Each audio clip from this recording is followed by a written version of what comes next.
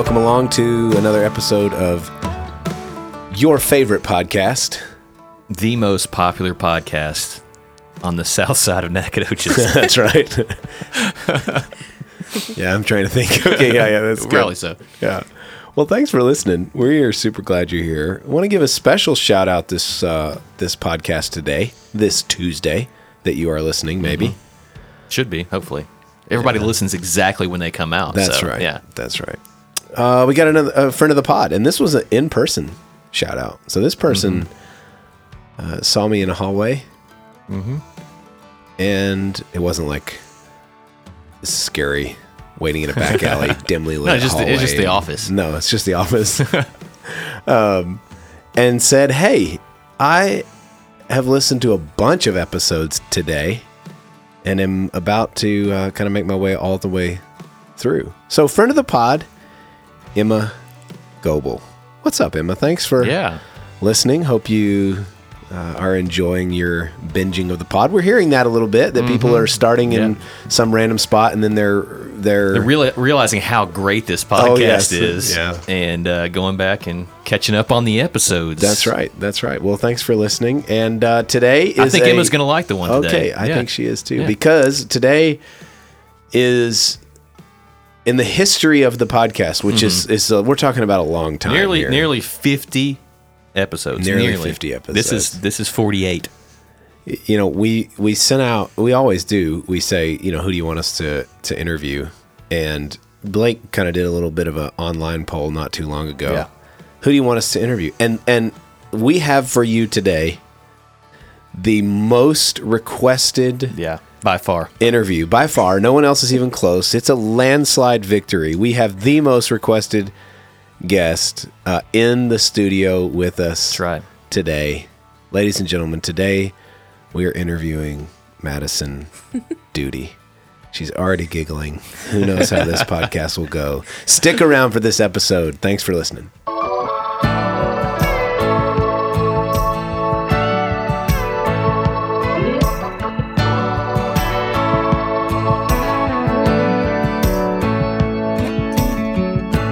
All right. Well, I said we've got the most requested individual in Sweet Tea and Coffee podcast history. I almost forgot the name of this show. Yeah. So I don't know. Let's start there. Well, first of all, welcome, Madison. Thank you so much for taking time out of your very busy day to spend time with us. But what does that feel like to be the most requested interview? How do you feel? It's like we're giving you the trophy. I'm a mix of honored and sure that someone has like stuffed the ballot box. Oh, I mean, there may have been a little bit of that. The very first one that came in said, "You need to interview that redheaded girl that sings on stage." So we counted that towards you. Yeah, we assumed they didn't name you by name, but we counted that towards you. That's so funny. Well, yeah, that's pretty cool. So a lot of people want to hear from you, hear your story. You've been in Nacogdoches now for a little while.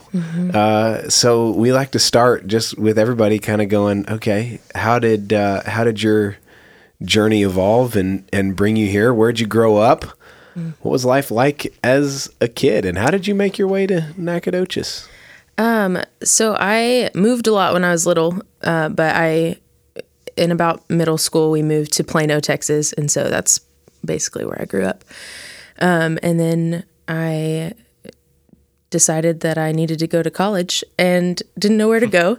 Did you decide, or were you told you needed to go to college? Well, I don't really know. I was telling somebody the other day that I don't really remember a conversation with my parents where they said like, okay, like, what do you want to do with your life? Do you need to go to college or do you want to go to college? And so I don't know. I just kind of assumed that I was going. It's just what I got to do. Yeah. And then two of my cousins went to SFA, and I didn't know what I wanted to do with my life. So I was like, oh, I'll just go where they are. I was like, Matthew's still there, so I'll just go where he is. So Cousin Matthew. At SFA. Yes. Shout out to Cousin Matthew. Yeah. Yes. So I came to Nacogdoches, had no clue. I didn't even come to visit the school. I've heard these type of stories a lot with SFA. It's like they just accidentally come to SFA. I don't know what the deal is with that. But. Yeah, I don't know. I just knew. Yeah, I guess so. But then when I got here, I was not so sure anymore. I've heard that too. Yeah, the whole first semester, I was just like, I don't know if I should do this, but mostly just because I didn't make friends very quickly. Like I had a couple, but making friends is hard, and so I had a really hard time and was like determined to. I didn't want to be a quitter, but I was also like, if this goes on much longer, I'm gonna leave. Right. Was it a homeschool? I mean, not homeschool. What am I saying? Homesick. We homeschool. Maybe that's on the brain. Was it a homesick thing, or was it more just, man, this may not be the right spot for me?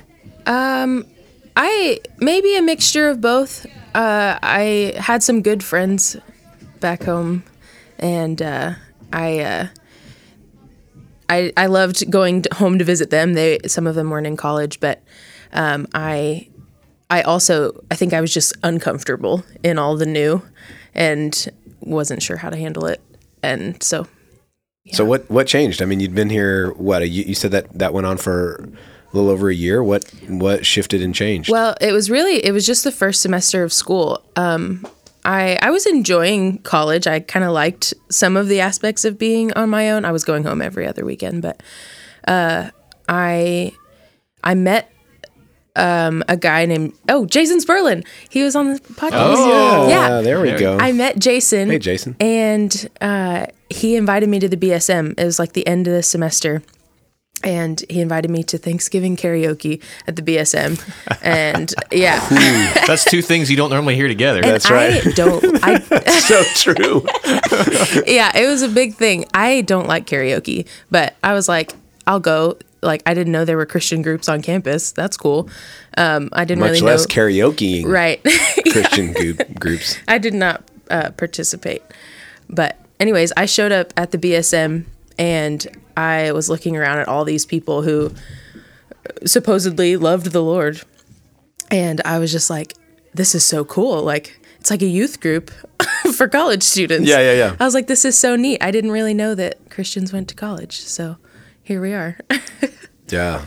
So then I don't know, like that's interesting. You accepted an invitation to the BSM. Does that mean that coming into school, you would have called yourself a Christian at that point? Would you have been like, where would your faith have been at that point that you would even accept an invitation like that? Yeah.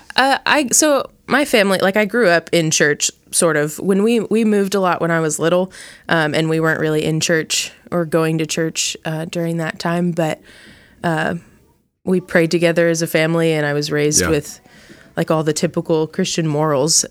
So I was a Christian or whatever. Yeah. But I just didn't really know that there was anything outside of going to church. Yeah.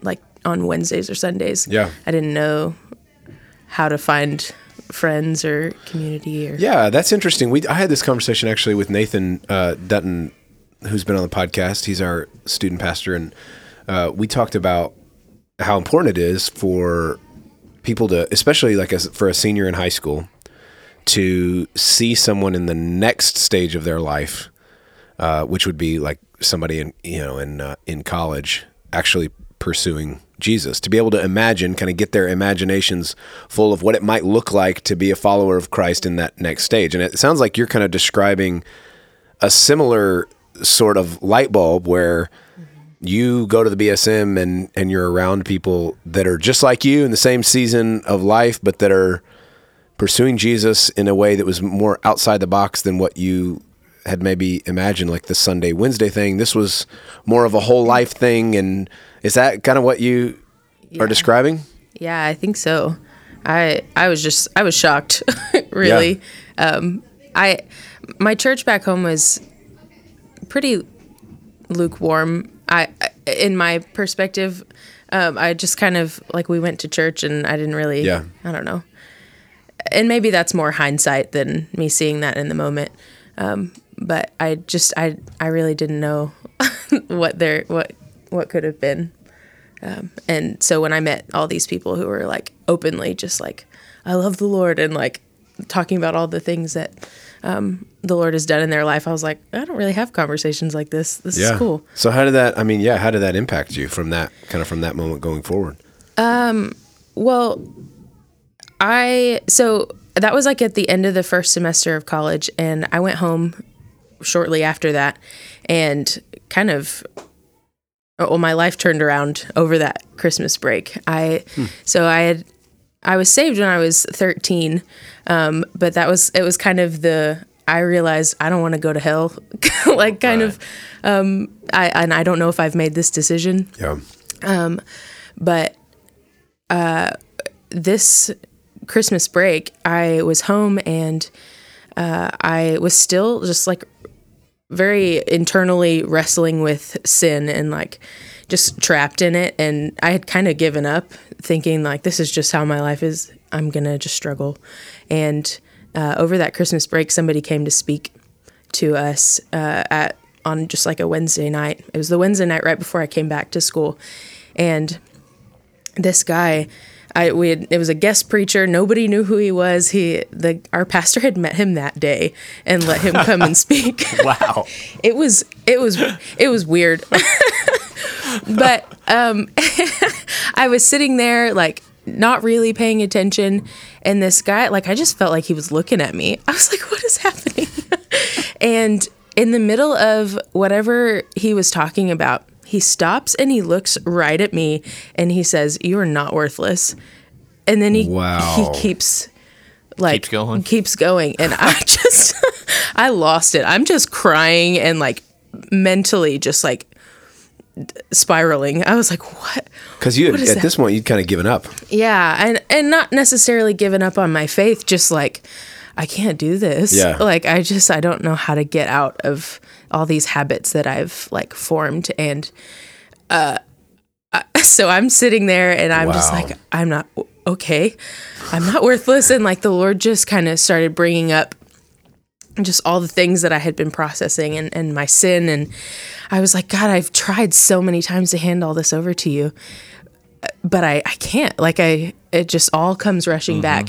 And he was like, exactly. Like, you're trying to do this. Wow. He's like, I care for you, and like, I can do this. Just like, give it to me.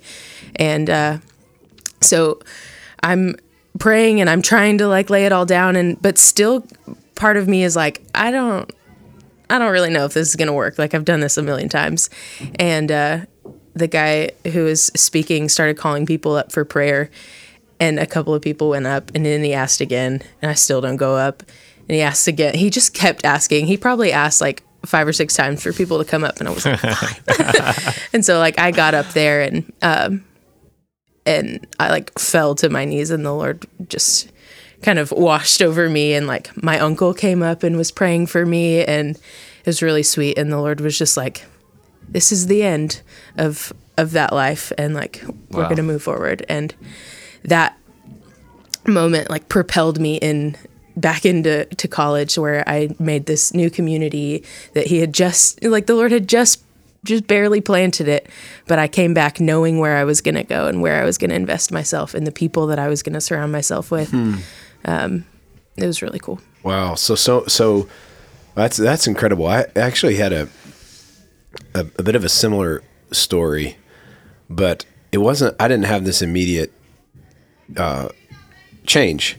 It was, but I remember I was a senior in high school. I remember being, and same deal, just really, really, really struggling. And the same deal, like a guest preacher. And I mean, there's so many similarities. And but for the first time, this guy was talking about, I'd never heard this before. This guy was talking about the power of the Holy Spirit, and that we cannot overcome sin on our own.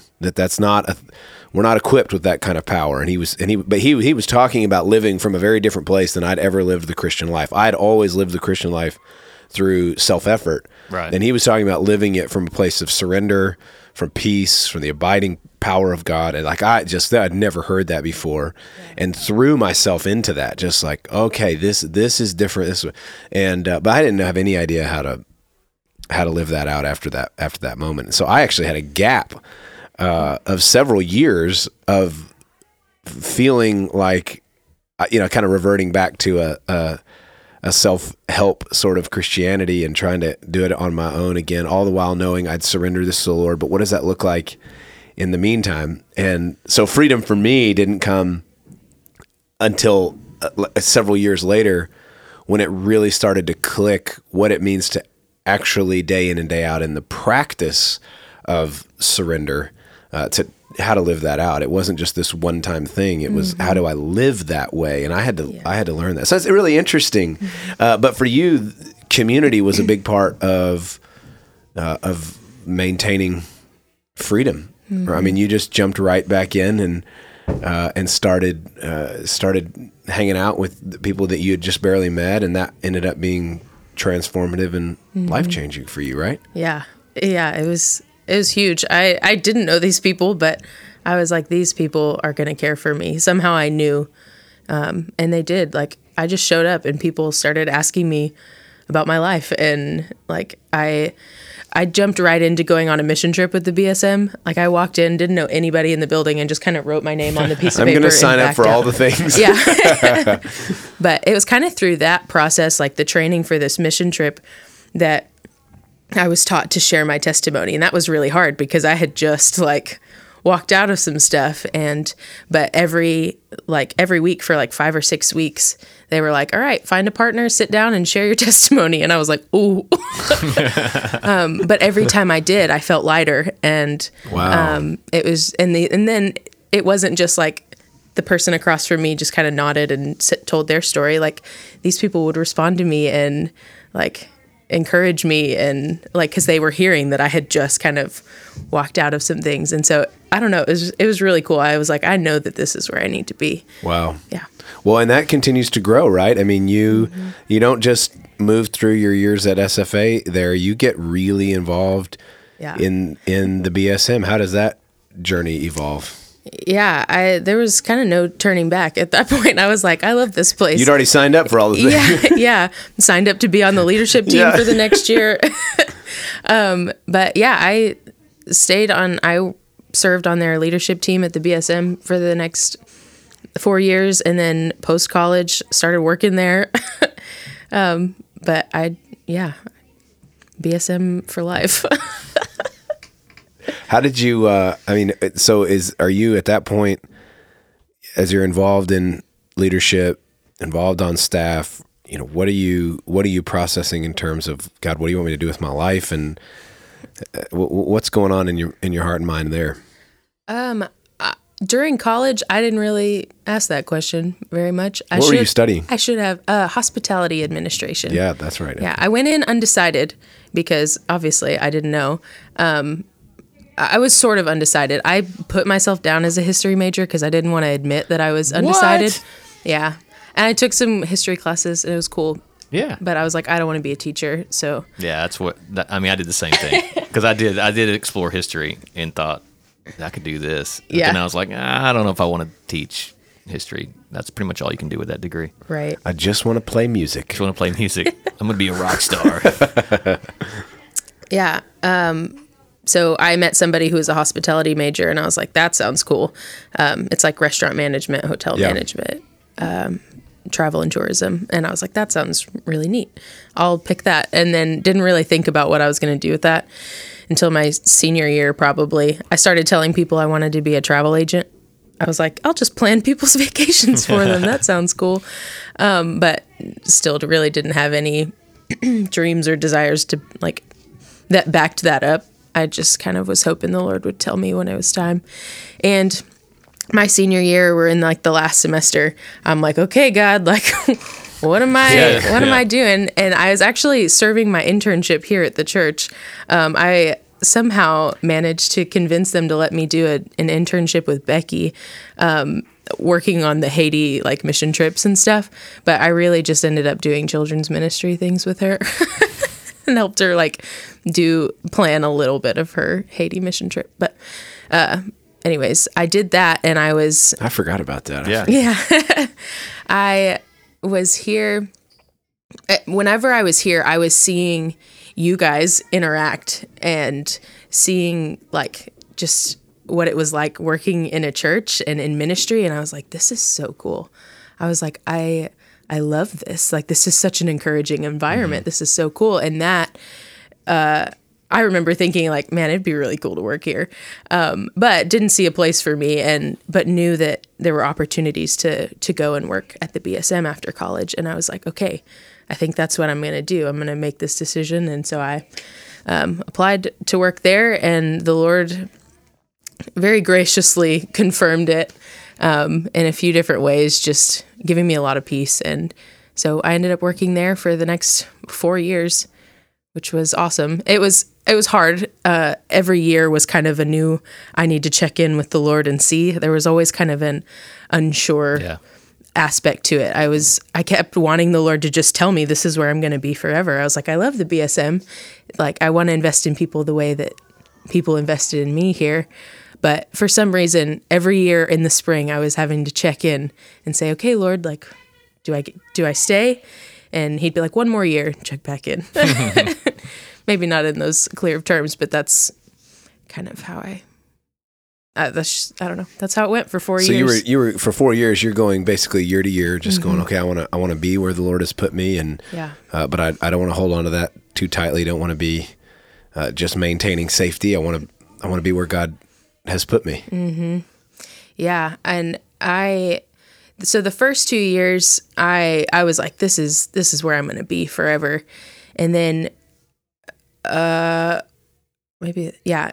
the third year working there, my dad passed away, and I started questioning everything. I kind of like just lost sight of a lot of things. And I was like, I don't know anymore. I was like, my future all of a sudden, even though my future wasn't wrapped up in my dad, like I felt like my future just became this big question mark. And I was like, I don't know what to do from here. But I kind of stayed where I was at because I didn't know what else to do. And obviously still loved the BSM, but. Yeah, wow. That's a massive bump in the road. Yeah. That's quite the unexpected moment. That was your third year, so you'd graduated. You were about to start your third year, is that right? I think so. At the BSM? Yeah, I think that's right.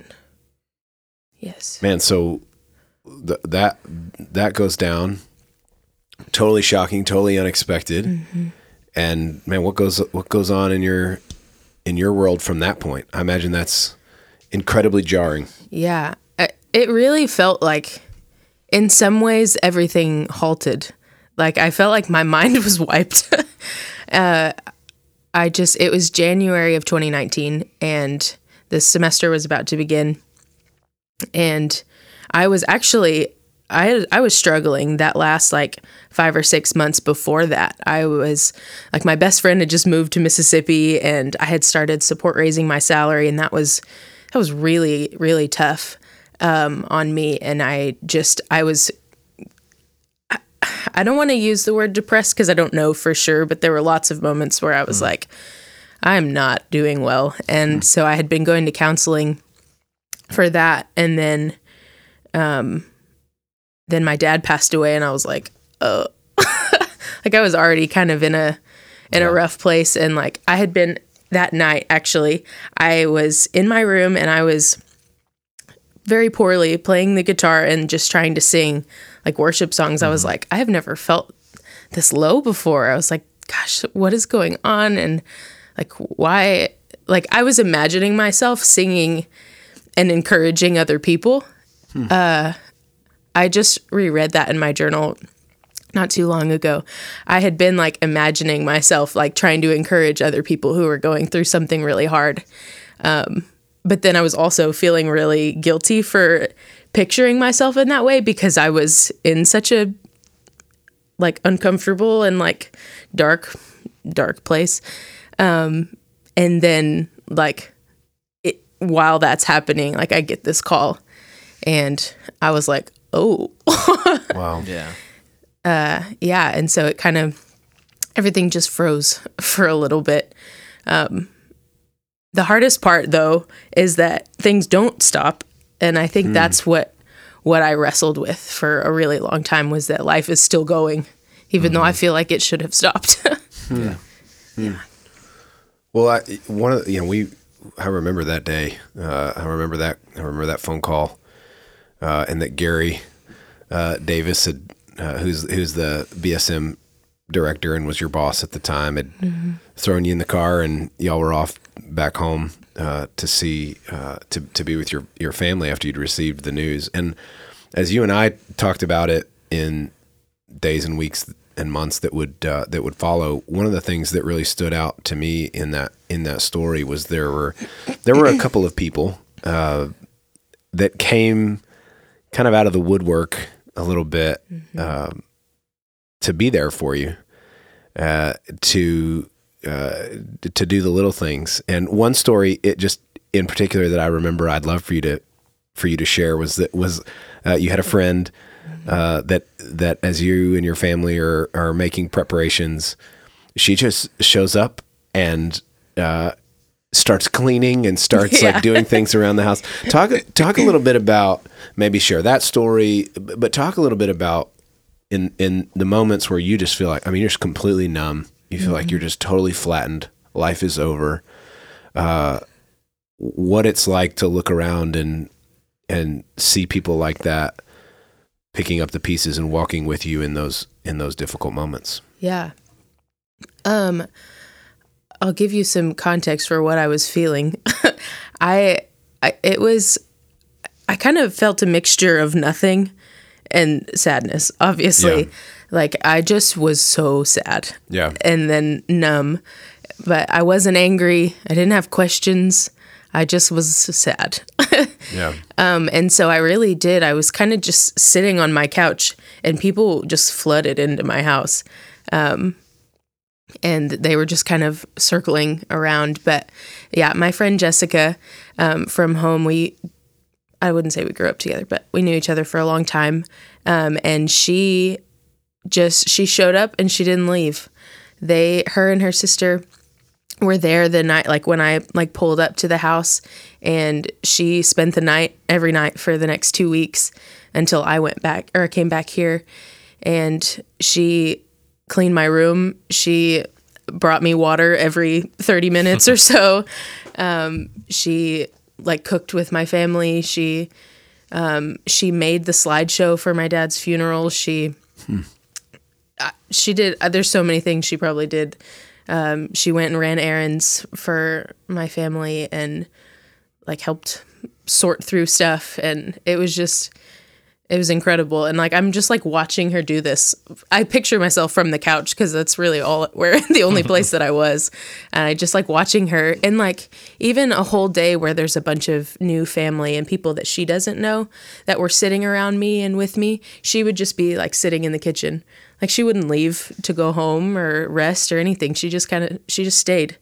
And it was jarring. It was I was like, why would you do this for me? But I'm so glad that she did. It was just kind of an anchor. This person's not going away. Mm-hmm. But yeah, it's really special to me. And I think about it all the time. I'm I could never repay her. And then my uncle passed away a few months ago, and she did the same thing. She showed up while I was there with my family, and she just sat with us, and she made the slideshow for his memorial too.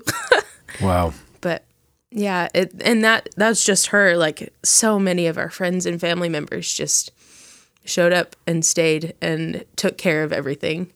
While everything was falling to pieces, they just took care of us. Oh, it's a incredibly powerful picture of what community is really, what Christian community really ought to look like. And I think about the classic story of suffering in the scriptures is a story of Job, and he just so much loss and devastation. Yeah. And then he has friends that come, and they want to talk about it. They want to figure out why, and they want to give advice, and they want to say a lot of things. And in that moment, that's not helpful. It's not appropriate, not helpful. And I think about that, and then I think about the story you just told about.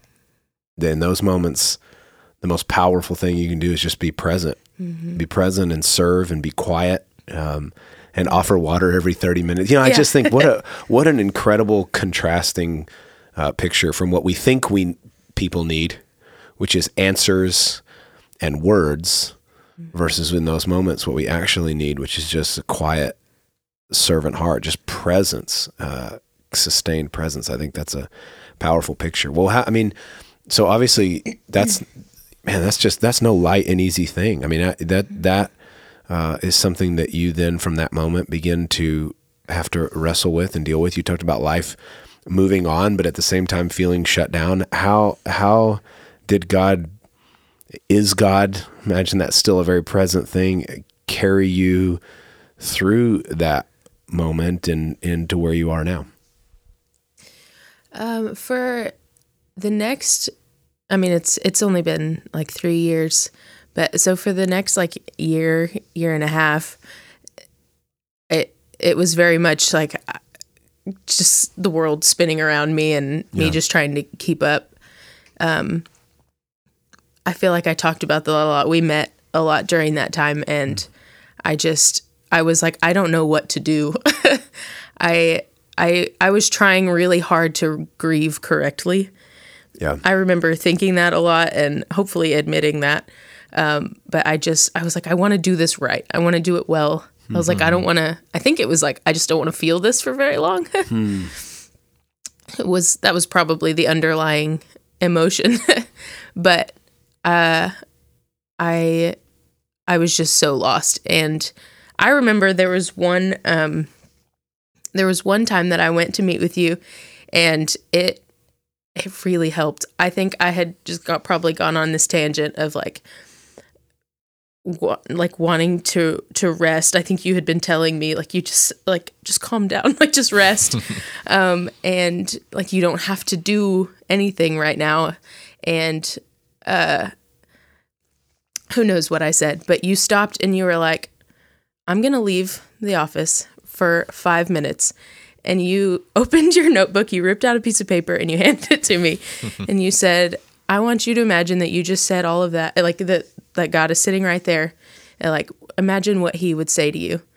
And then you left your office.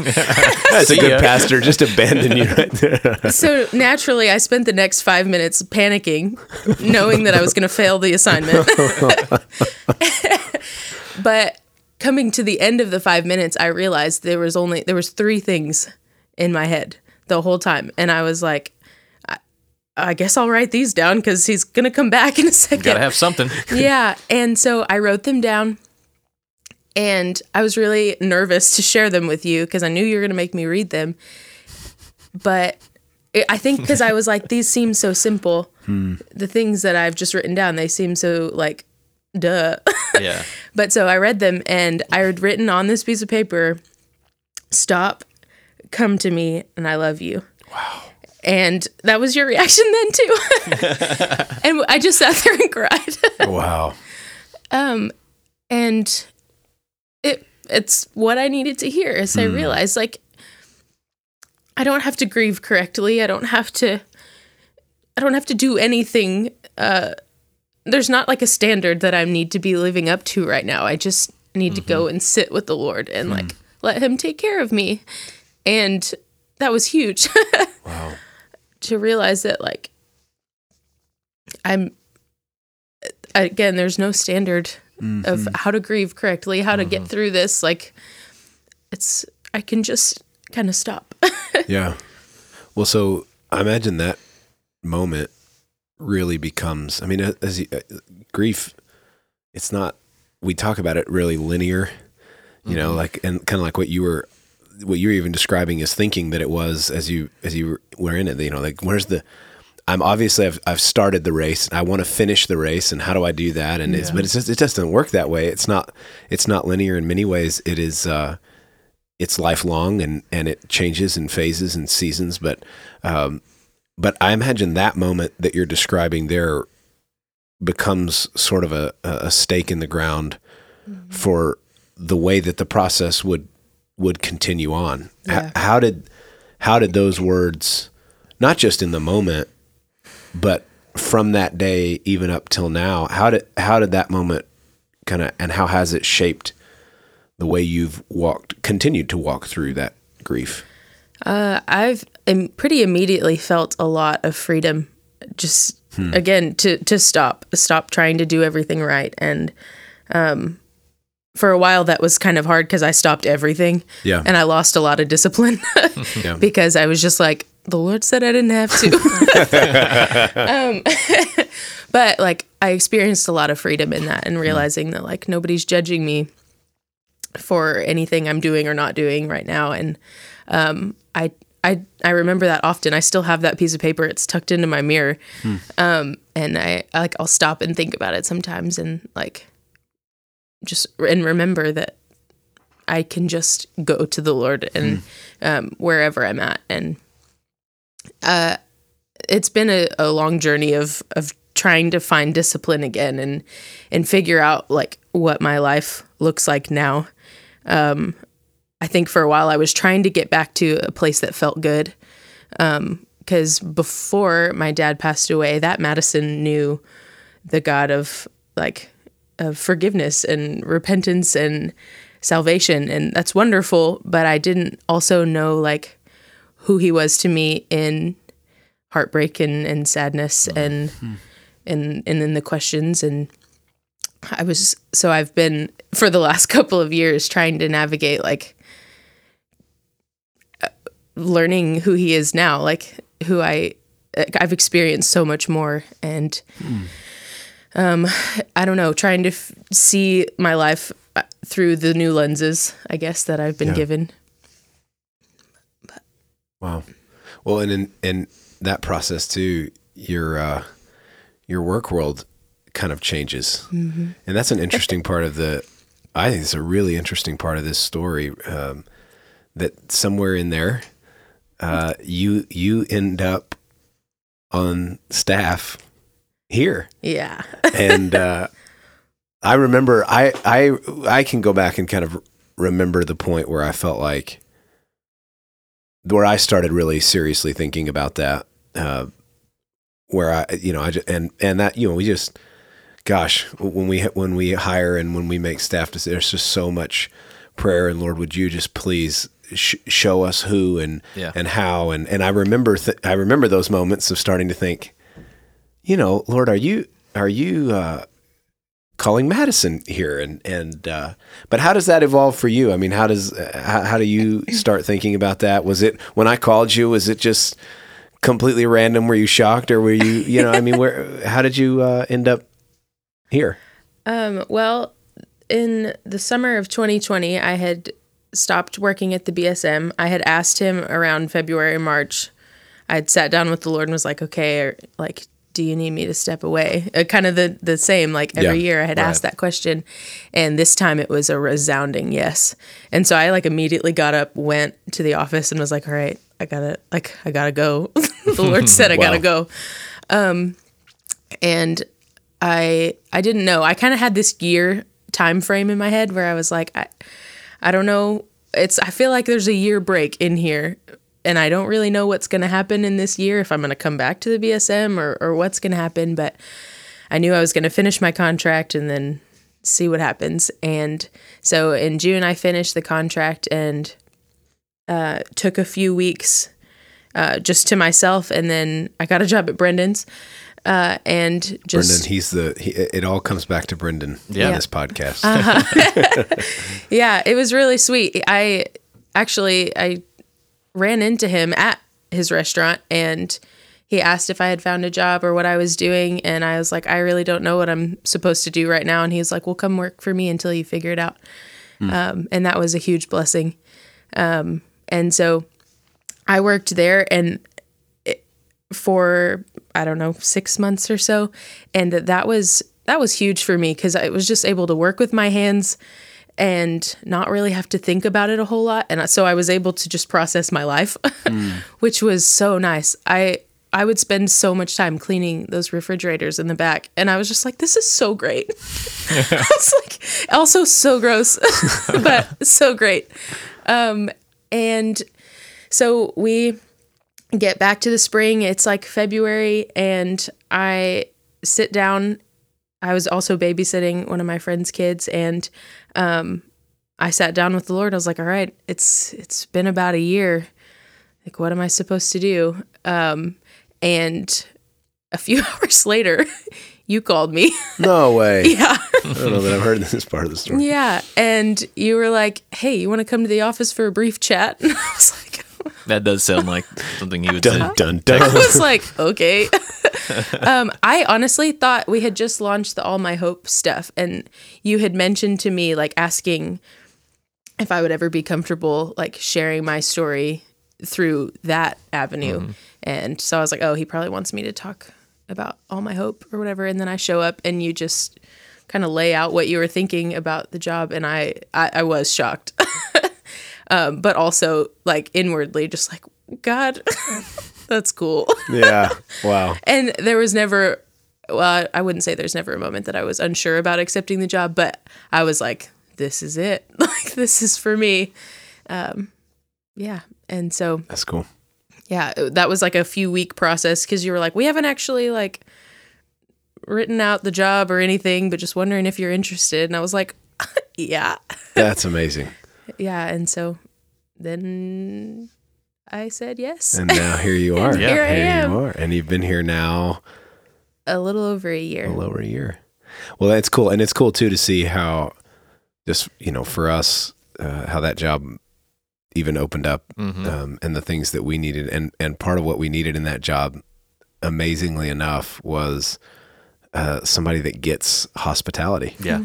And it's just so cool. I just listened to the beginning of your story and now how much you're using that here. I mean, so much of anything that's in that category of hospitality that you see here at the church has Madison's fingerprints on it. Right. And that's just so cool how the Lord would orchestrate that and that would be your degree and what you are passionate about. And also, I just, for the record, people may have missed it. You said this back a while ago.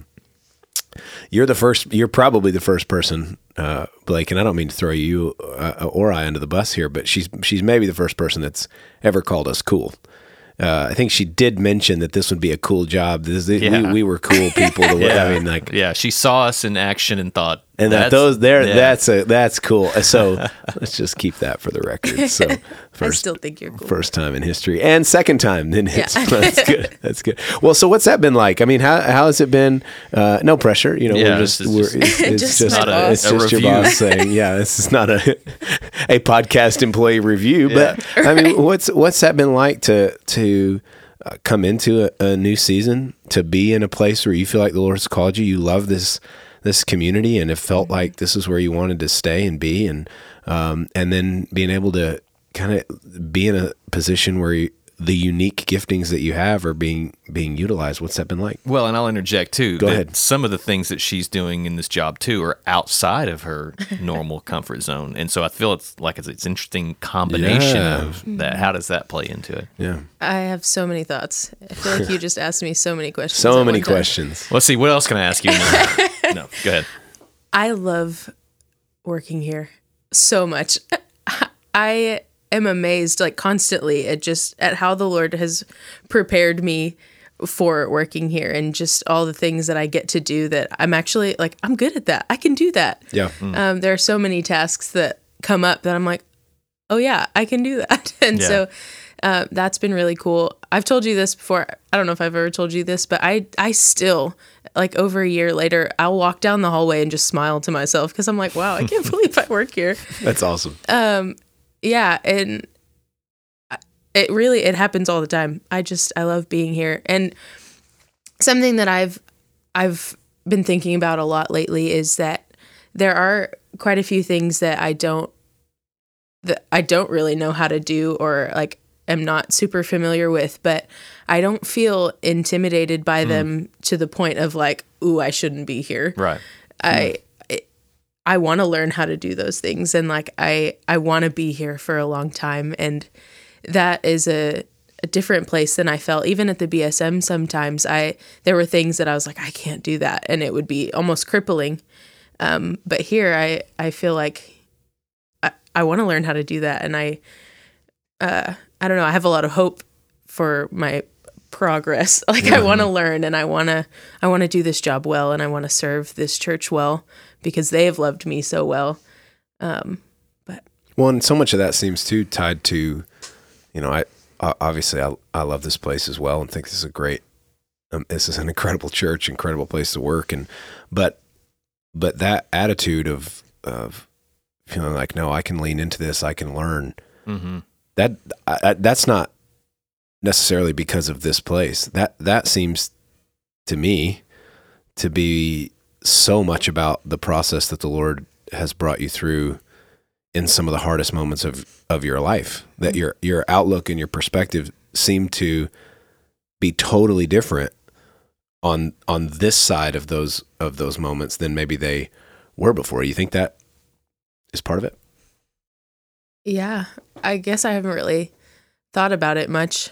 I don't know. Yeah, I think it does seem that I mean I've definitely grown a lot in my perspective, but I don't know. I guess I haven't really thought about that. Yeah, that's interesting. Well, I'll let you know a little secret of two guys in their mid-30s pastoring a church.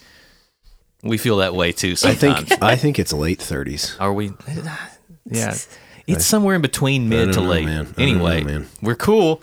Be That's cool, right. man. Be cool. But yeah, that uncertainty, but leaning into that and being excited to learn, I find myself in that often. So yeah, that's cool. I wonder if I was thinking about this a couple months ago about February, that I was like, this would have been the time that I would be asking the Lord, like, okay, do I stay another year? But I was like, I don't have to do that. I don't feel the need to check in and ask the Lord, like, if I need to stick around. Like, I feel like I'm here for a while, and like maybe the Lord will bring me somewhere else one day, but hopefully not for at least 30 years. That's right. You signed a 30-year contract. We try to lock everybody down. That's right. I try to go for 30s. Let me ask you this as we wrap up. I would love to just, somebody that, and we do this pretty often on the show, where we ask somebody that's walked through something, whatever it is, just for their perspective.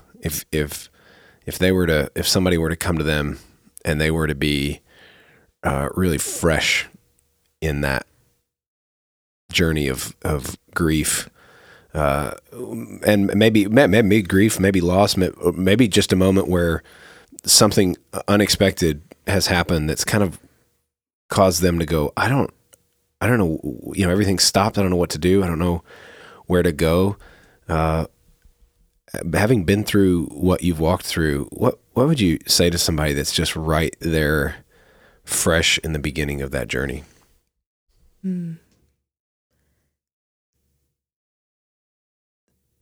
Oh, wow. That's hard. I would probably say a lot of things, but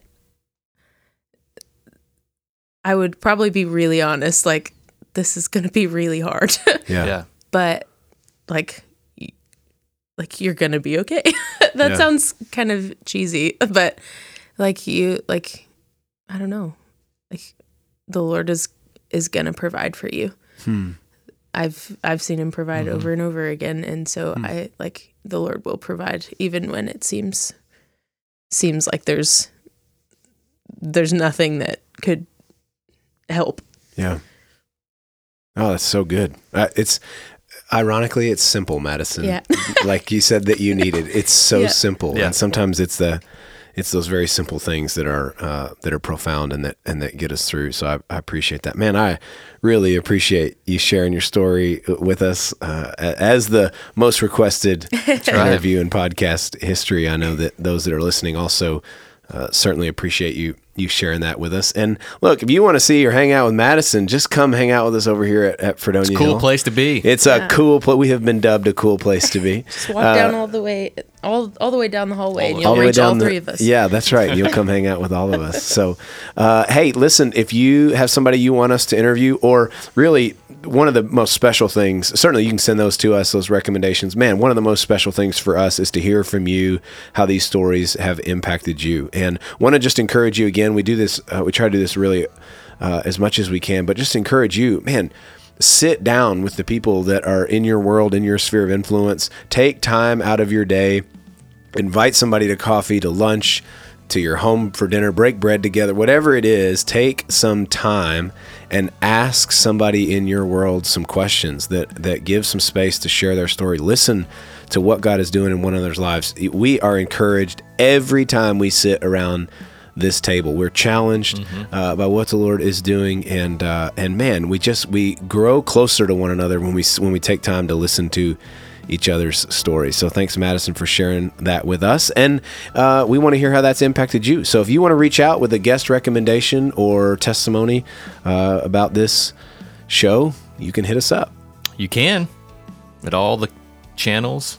All the ways. Have you forgotten the email? No. I was just trying to think of another way of saying it because I feel like I'm droning on about the email. But you can email us at stc@fredoniahill.org. Hey, thanks for listening. We will see you next time. Adios.